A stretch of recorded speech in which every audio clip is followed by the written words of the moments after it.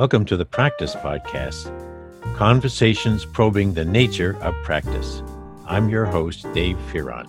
Dr. Laura Harris is Senior Bioinformatics Scientist at NeuroX1. There, I said it correctly.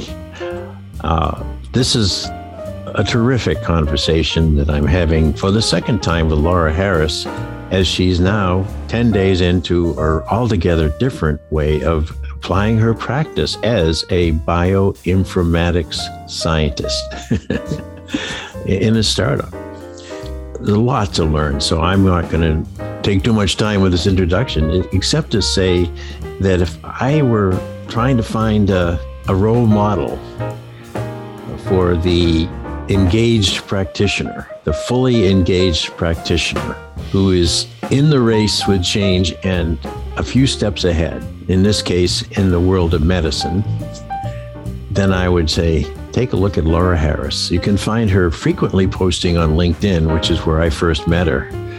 And she's got an exciting new phase to her practice life.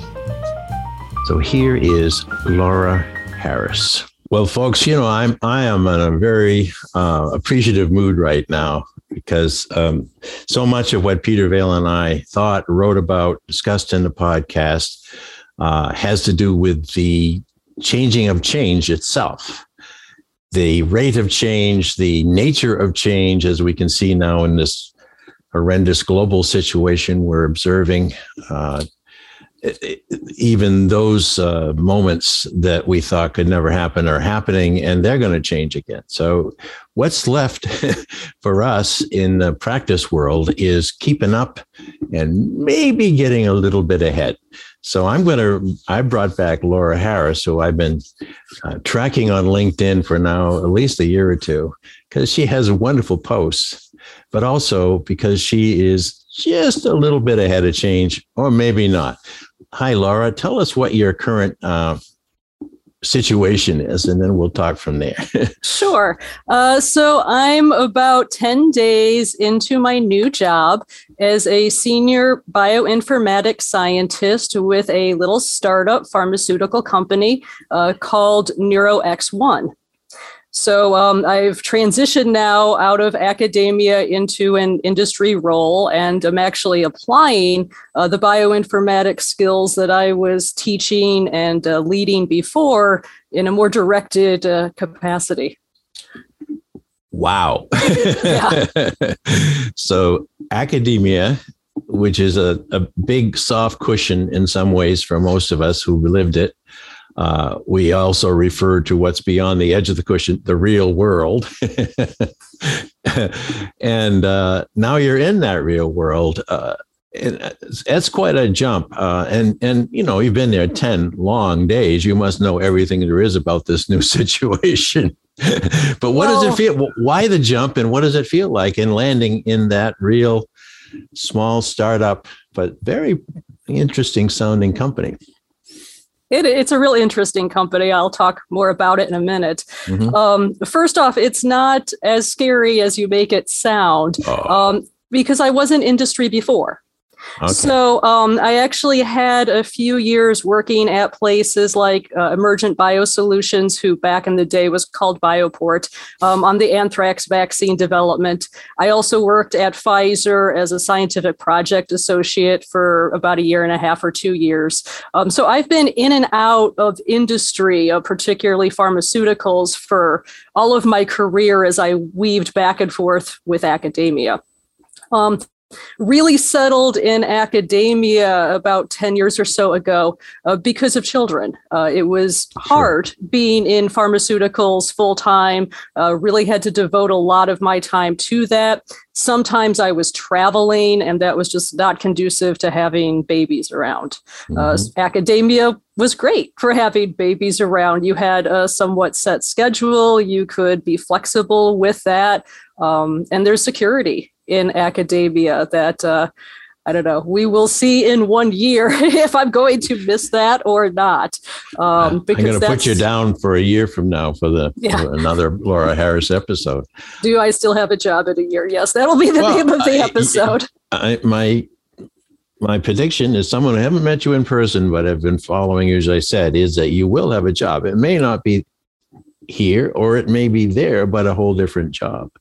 And I do understand the relative stability of your time at Michigan in, when you're trying to have that kind of lively career, you also want to make sure your kids have what they need. I am assuming that your family has reached the point where when you said, I'm not sure I want to keep doing this, I want to do something different, that they were saying, okay. For sure. I have a very supportive family, always have, probably always will. I'm very grateful for them for that. And the kids now are in their teenage years, so they not only get to watch, sometimes they get to contribute in research projects, particularly when quarantine started and we were all forced to be together. So it's fun to not only explore my research interests, but now to watch my kids have their own interests in different areas and to explore those, for example. What are they focusing on right now? My older daughter is about to be 15. She is just finishing up a quantum computing class through MIT, the Massachusetts Institute of Technology, but it's geared towards high school students. So it's not like she's doing intimidating calculus yet, but she's not afraid of that calculus and is really excited to learn the math and then revisit quantum computing in her future. So that's her area. And then my younger one will be 12 in September, and she's looking more into medicine, wants to go into surgery. So we'll see how that develops. Oh, man. I hear these stories about the young teens of the day, and I'm very encouraged, actually. Whatever their minds lock onto, whether it's in the literature, the arts, certainly in science, it tells us that the future is very likely to happen, and it's going to happen with a lot of new talent. Now, the company you're in now is a startup. Yes. What is that? Goes from sort of a school that was around in Michigan for at least 100 or so years to a company that's just barely born. Can you talk a little bit about why that choice and what it's like to be with those entrepreneurs? Sure. Compared to academia, it's a radical difference. Because academia, as you said, has that mindset of security. Most of the people that I was working with at Michigan State University had tenure, or at least had tenure-like or tenure track-based positions. Davenport before that was not a tenure track institution, but they did have longevity in terms of I was there almost 8 years myself, and they were not showing me the door I was looking to grow. With that said, then the startup NeuroX1 started around October, November of last year. So they're about 6 months old. They have gone through their first round of funding, which is why I'm actually paid as a member there, which I appreciate. But, we still, yes, we still need to, grow our funding to continue. And so that's been a change just in mental frame, that I have a position at Michigan State where they can't fire me until contract renewal in 3 years. But then I'm turning that down for something where we might blow our money quickly.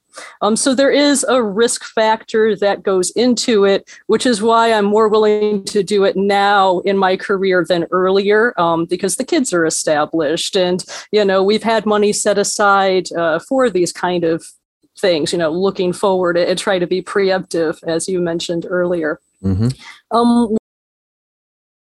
Why this switch to startup? That is primarily because of my own intellectual curiosity. When we talked before, I'm sure I mentioned that I had this group called the Harris Interdisciplinary Research. And so that was incorporating bioinformatic research projects in the classroom, outside of the classroom with undergrads, et cetera. And so basically that curiosity is a big part of me. And I don't want a job where I can't express that. And I found that going for the traditional bioinformatics jobs in the big pharmaceutical companies had some stability. But then that also means I wasn't able to be as creative. Yeah. They were coming to me with, we want this analysis done this way. Mm-hmm. There was very little room for me to say, well, why don't we look at this? Or why don't we do this analysis instead? Where the startup company completely allows me that freedom because they need all the ideas they can get so we can grow and sell those ideas. So I'm encouraged as part of my job on a regular basis to, go on a literature bender, so to speak, and just read everything on any question I could think of to develop ideas and then pull data to support those ideas moving forward. So it's the environment of the startup that really drove me to it over other industry positions. How do you feel? How do your energies feel now that you're doing something that really supports your creativity and probably beyond imagination in some ways? And how does it feel? Twofold. So because I'm so new to it, there is this feeling of, where's the teaching? Mm-hmm.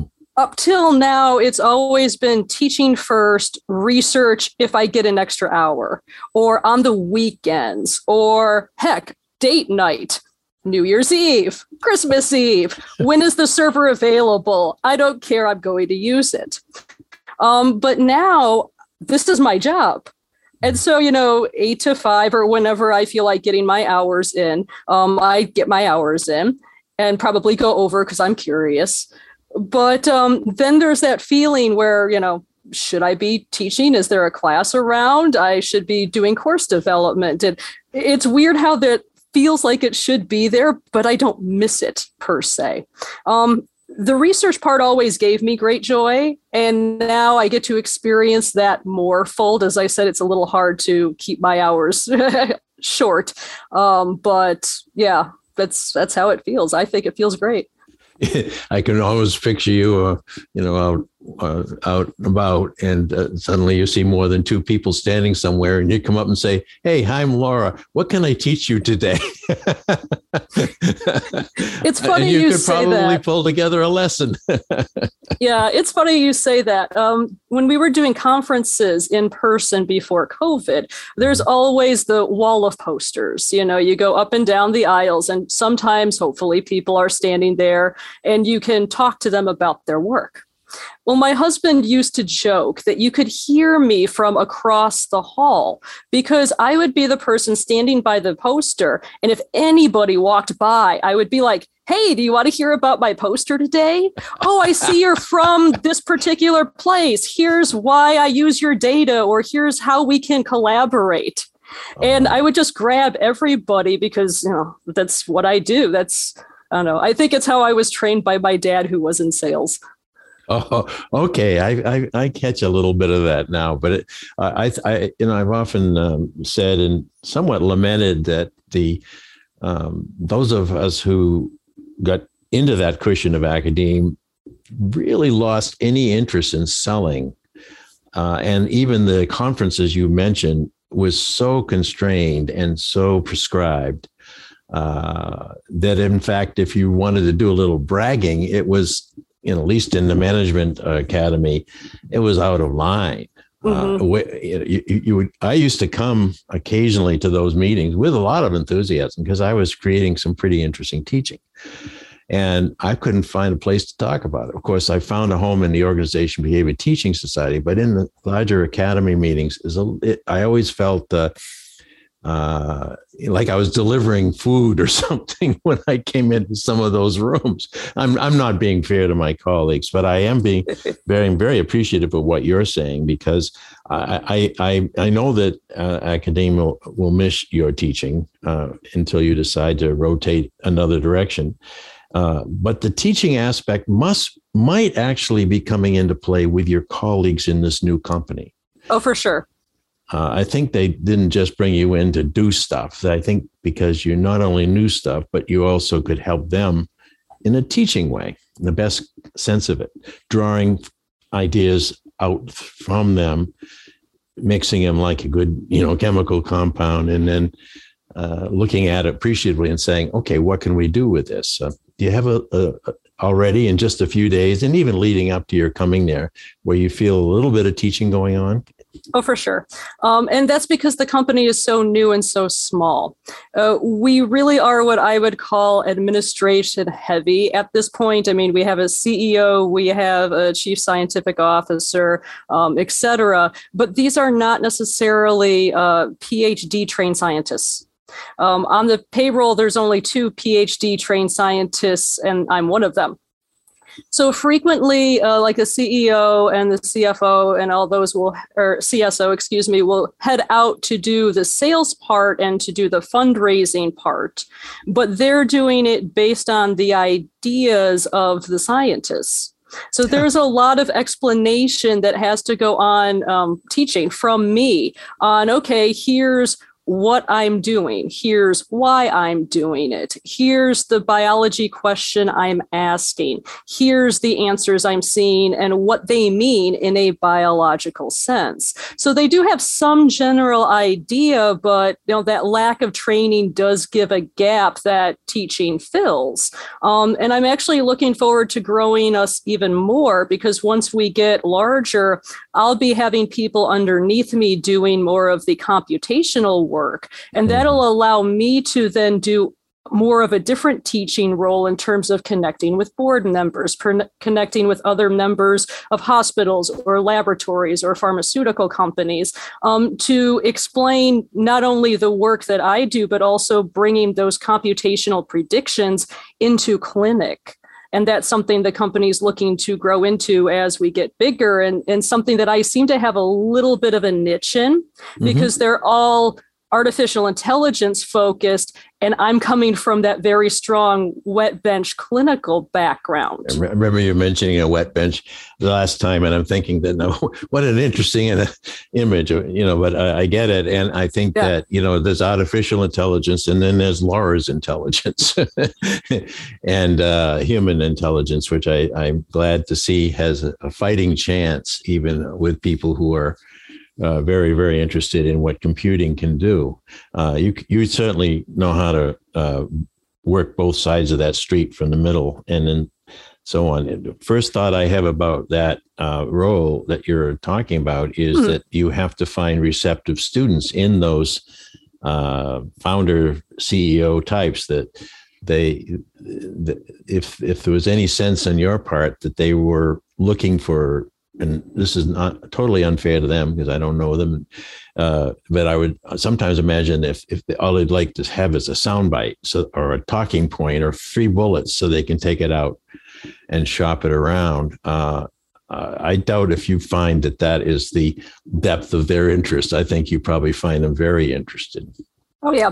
And it's a process. So we do have what I'll call a sales slide deck, something that was put together, that's under 10 slides, very general, not very scientifically detailed. And then if they're interested, of course, we can do later meetings, some of them involving me or other scientists, to go into the details. And so what the CEOs have been describing is that they find people that are interested, usually these are other companies, or these are people that are already have a bit of money, but have family members or are personally afflicted with a disease that they're interested in funding research for. And at that point, they start a dialogue in terms of, okay, what money could you contribute? What outcomes do you want? Could we potentially provide the outcomes you want based on the money you're willing to provide?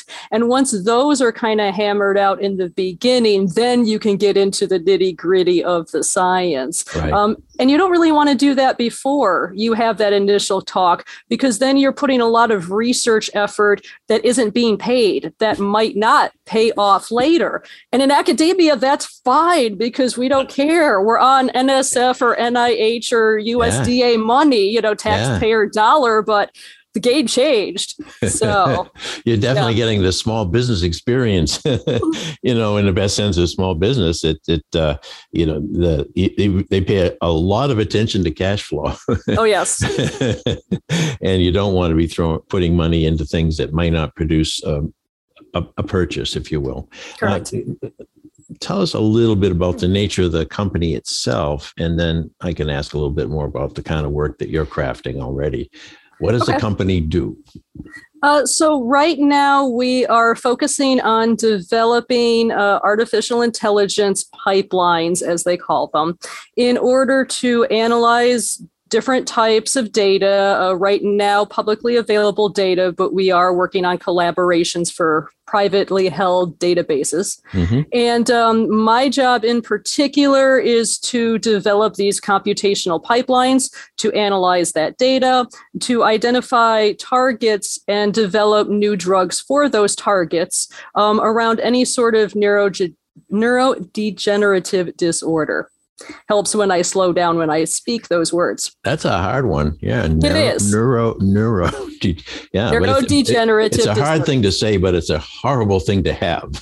Yeah. That way. Well, it's an interesting project because I've spent some time studying the brain just from human anatomy and how it can play roles in like the gut microbiome axis, for example, because my background's microbiology and immunology. Mm-hmm. But there's very little definition around some of these neurological terms. So like we talk about things like dementia, but then there's so many different ways that the brain can lose the ability to memorize or remember something long term, that it becomes a problem to say just dementia. What type of dementia? What's the cause for that type of dementia? And even that can vary quite widely from patient to patient that we're claiming to have the same disease. Mm-hmm. So it's a completely different ballpark for me and a lot of gray area to go along with the gray matter, so to speak. Mm-hmm. Because in microbiology, it's you versus the bacteria or you versus the virus. And I can measure,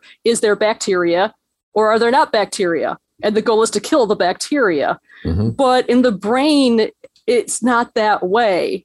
And it's a whole different biological ballgame, which is way more intriguing than I expected it to be. I expect it will be. Yeah. Looking at some of the electronics of the brain instead of the invasive characters that you studied before. Let me see if I get it. So your company will take a huge database around neurodegenerative disease, and the service you'll provide is you'll provide a very deep, specific analysis or analysis that would lead to new findings within that database. Is that sort of the idea? Yes, that's correct. So that's you, in a way. You and your fellow PhD scientists. Ideally they'll come to you and they'll say, XYZ company has this huge database on their persons over 80. And among them, there's a population that I think has this disease. What can we find out?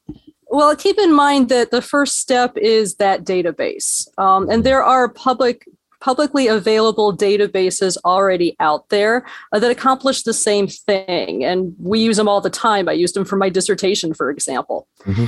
Now, getting that data isn't always the problem. The problem really is being able to analyze that data. Yes. And so that's part one for us, is developing the computational tools to accurately analyze the data. Once that's accomplished, which should be relatively soon, then we can make predictions based on what the computer sees as to new drugs we can develop. So, for example, the other PhD trained scientist that I have on my team, she actually is a computational chemist. So her main job is to take the targets, the genes or pathways or whatever biology target I say we need to change. And then she is an expert in using computers to come up with a drug that would then do the effect that my computer half is predicting. At that point, then we can take her predictions based on my knowledge base and then put that into a laboratory and have an actual chemist make those molecules that her side is predicting. And then that goes into, a petri dish or a mouse or eventually a human. And that's really where we're looking to go.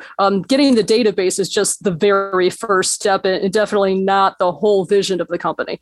It's all that middle work. Once it goes out to the mouse and the laboratory, are you still involved with that, or is your product something that you would sell to the laboratory to work from there? We are unclear on that at this time. There are plans, if we can get contracts, of potentially expanding into laboratory and clinical space ourselves.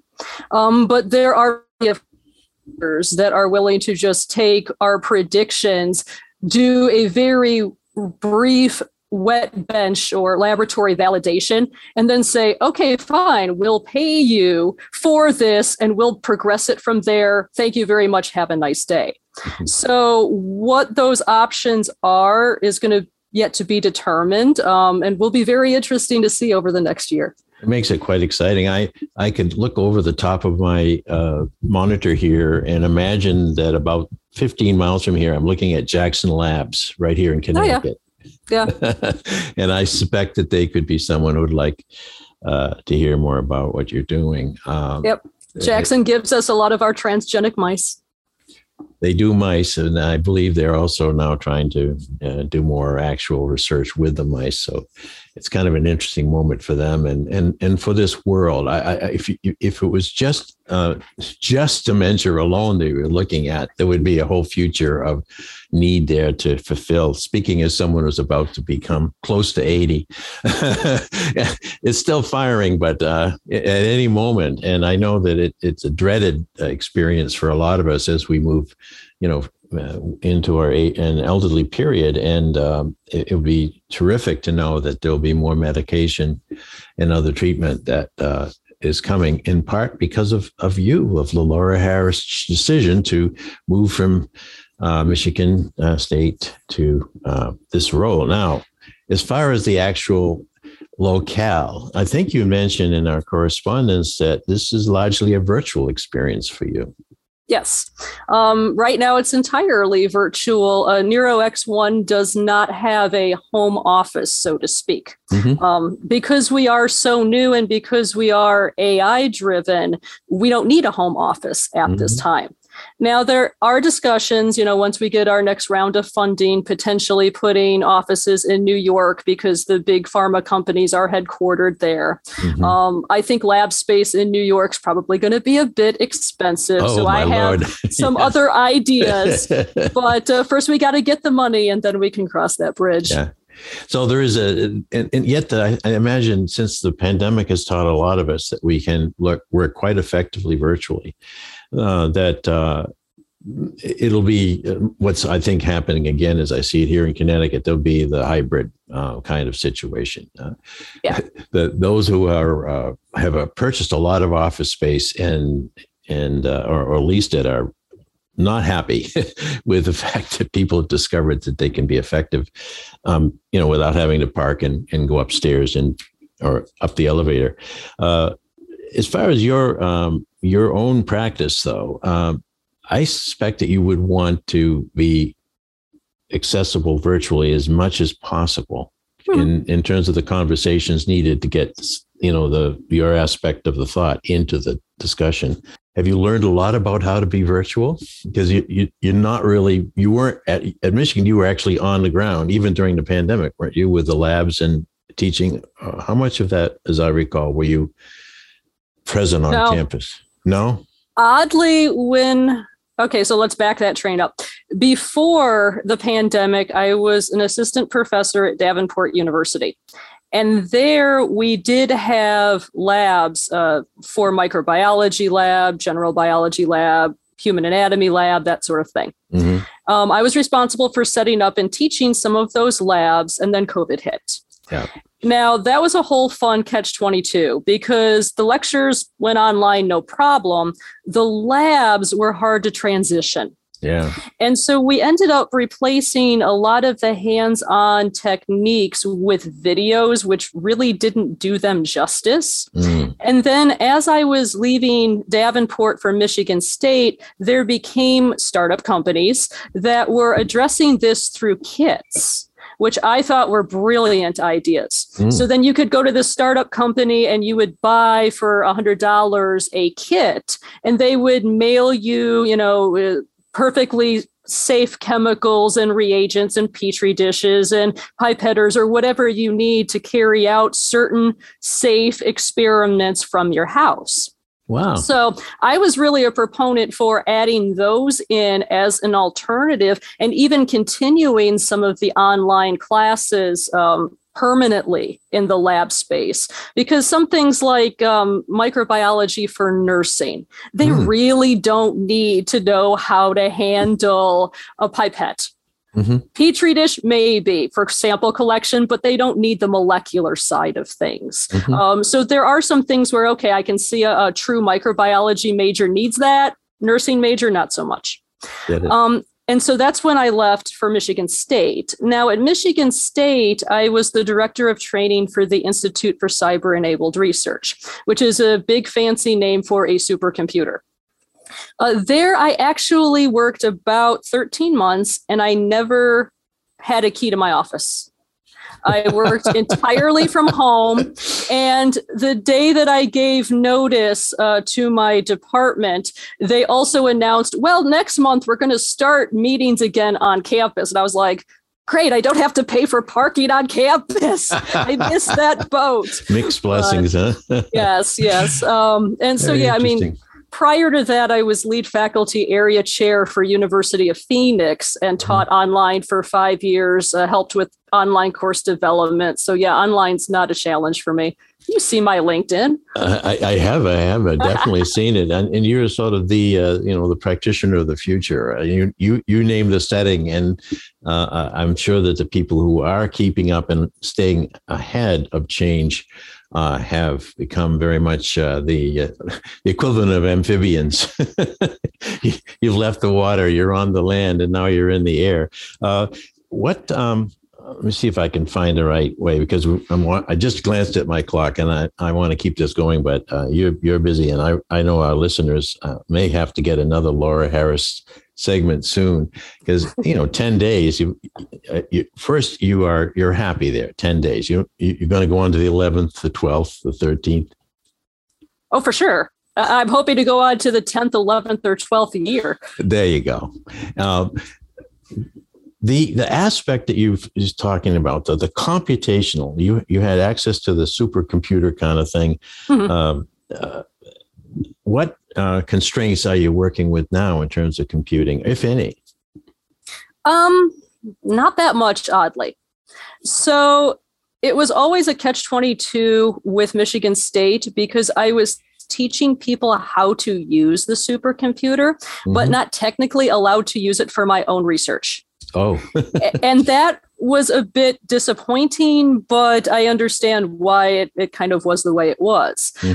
When I came over to NeuroX1, like 2 weeks before I started, they said, okay, we'll get you a new computer. And at first I was like, okay, I'll go shopping. Let me take some time. And then they started throwing really expensive computers at me. And I was like, okay, we're a startup. Let's not go crazy. Give me a couple days. I'll get you something that's reasonable. That's great. We compromised on something that works really well for me and doesn't require me to use a cloud-based server. Now, we have talked about using cloud-based servers. There are plenty of cloud-based servers, IBM, Google, Amazon, et cetera, that you can use. They are fee-based. And so for a startup, it's not always the best to use something that's going to be fee-based until you can get the money to pay for something that massive. So the computing power I have right now is just fine for the little pilot things that I'm working on. And once the pilot takes off, we'll have the money for cloud computing. Yeah. You really have a business head. I must have, you mentioned your dad, but they wanted to give you something that you didn't believe right there was necessary in terms of capacity. You thought about the things, what you just recounted. But there's a a sensibility that I'm picking up, Laura, that, you don't own the company, but you think like you do, in the best sense of that. Well, I mean, I kind of feel like I do in some regards, because I put so much in terms of intellectual thought and property and blood, sweat, and tears into the projects. I really do feel like I have ownership of them, which is something that motivates me. And I didn't feel like I had before at Michigan State, because you're not allowed to use a supercomputer for your own use. So I'm not...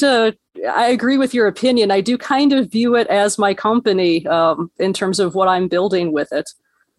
I'd like to have an ideal world, every employee of every kind of company having that mindset, though, so that they make choices that are not only good for them or their immediate surroundings, but actually can calculate, as you have done, what is this going to cost and how is this going to benefit the whole company if I do it this way. But those days are ahead, and in another era, but perhaps you and your two lovely daughters will be setting the way of a good common sense, but uncommonly intelligent use of your mind and talent.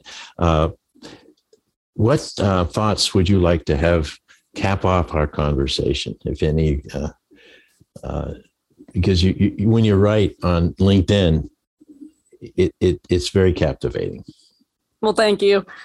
Overall, people, I hope, are listening to this podcast series as well as looking forward to the book that I finished for Peter Vale about the nature of practice itself. The difference between putting in a day's work and putting in a day's practice is very different in terms of attitude and even in terms of results. So would you be an advocate, if I'm pitching this to you, for the choice to be a practitioner of something and more than just someone who does the job in science or any other place? For sure. I'd much rather be and hire and work with practitioners. They're motivated, they're excited, they're engaged.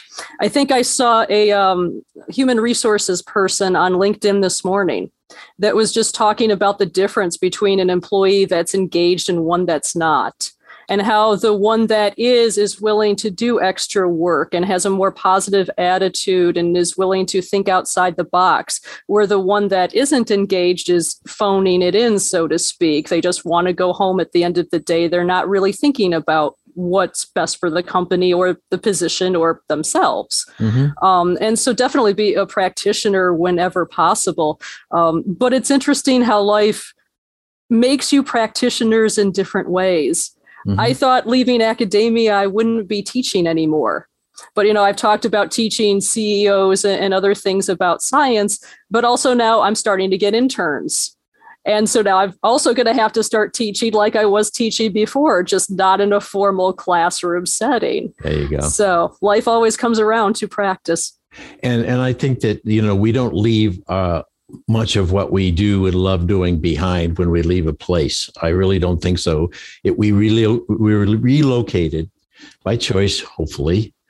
And yet we find out that the rhythms, the vocabulary, the sensibilities that we developed in our previous work has very good use in its new setting. Plus, we get to learn how to grow some new aspects to ourselves. It's a growing thing, and I truly love your notion that it's better to be a practitioner.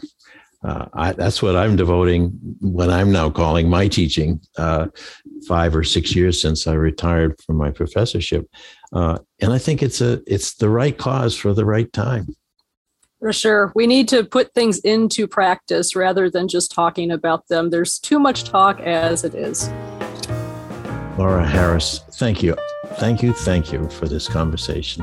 Thanks for inviting me back. We'll talk again soon, Dave. We will. If you'd like to hear more, listen in on Spotify, Podomatic, and Apple Podcasts, or go to enactionresearch.com/podcast-page.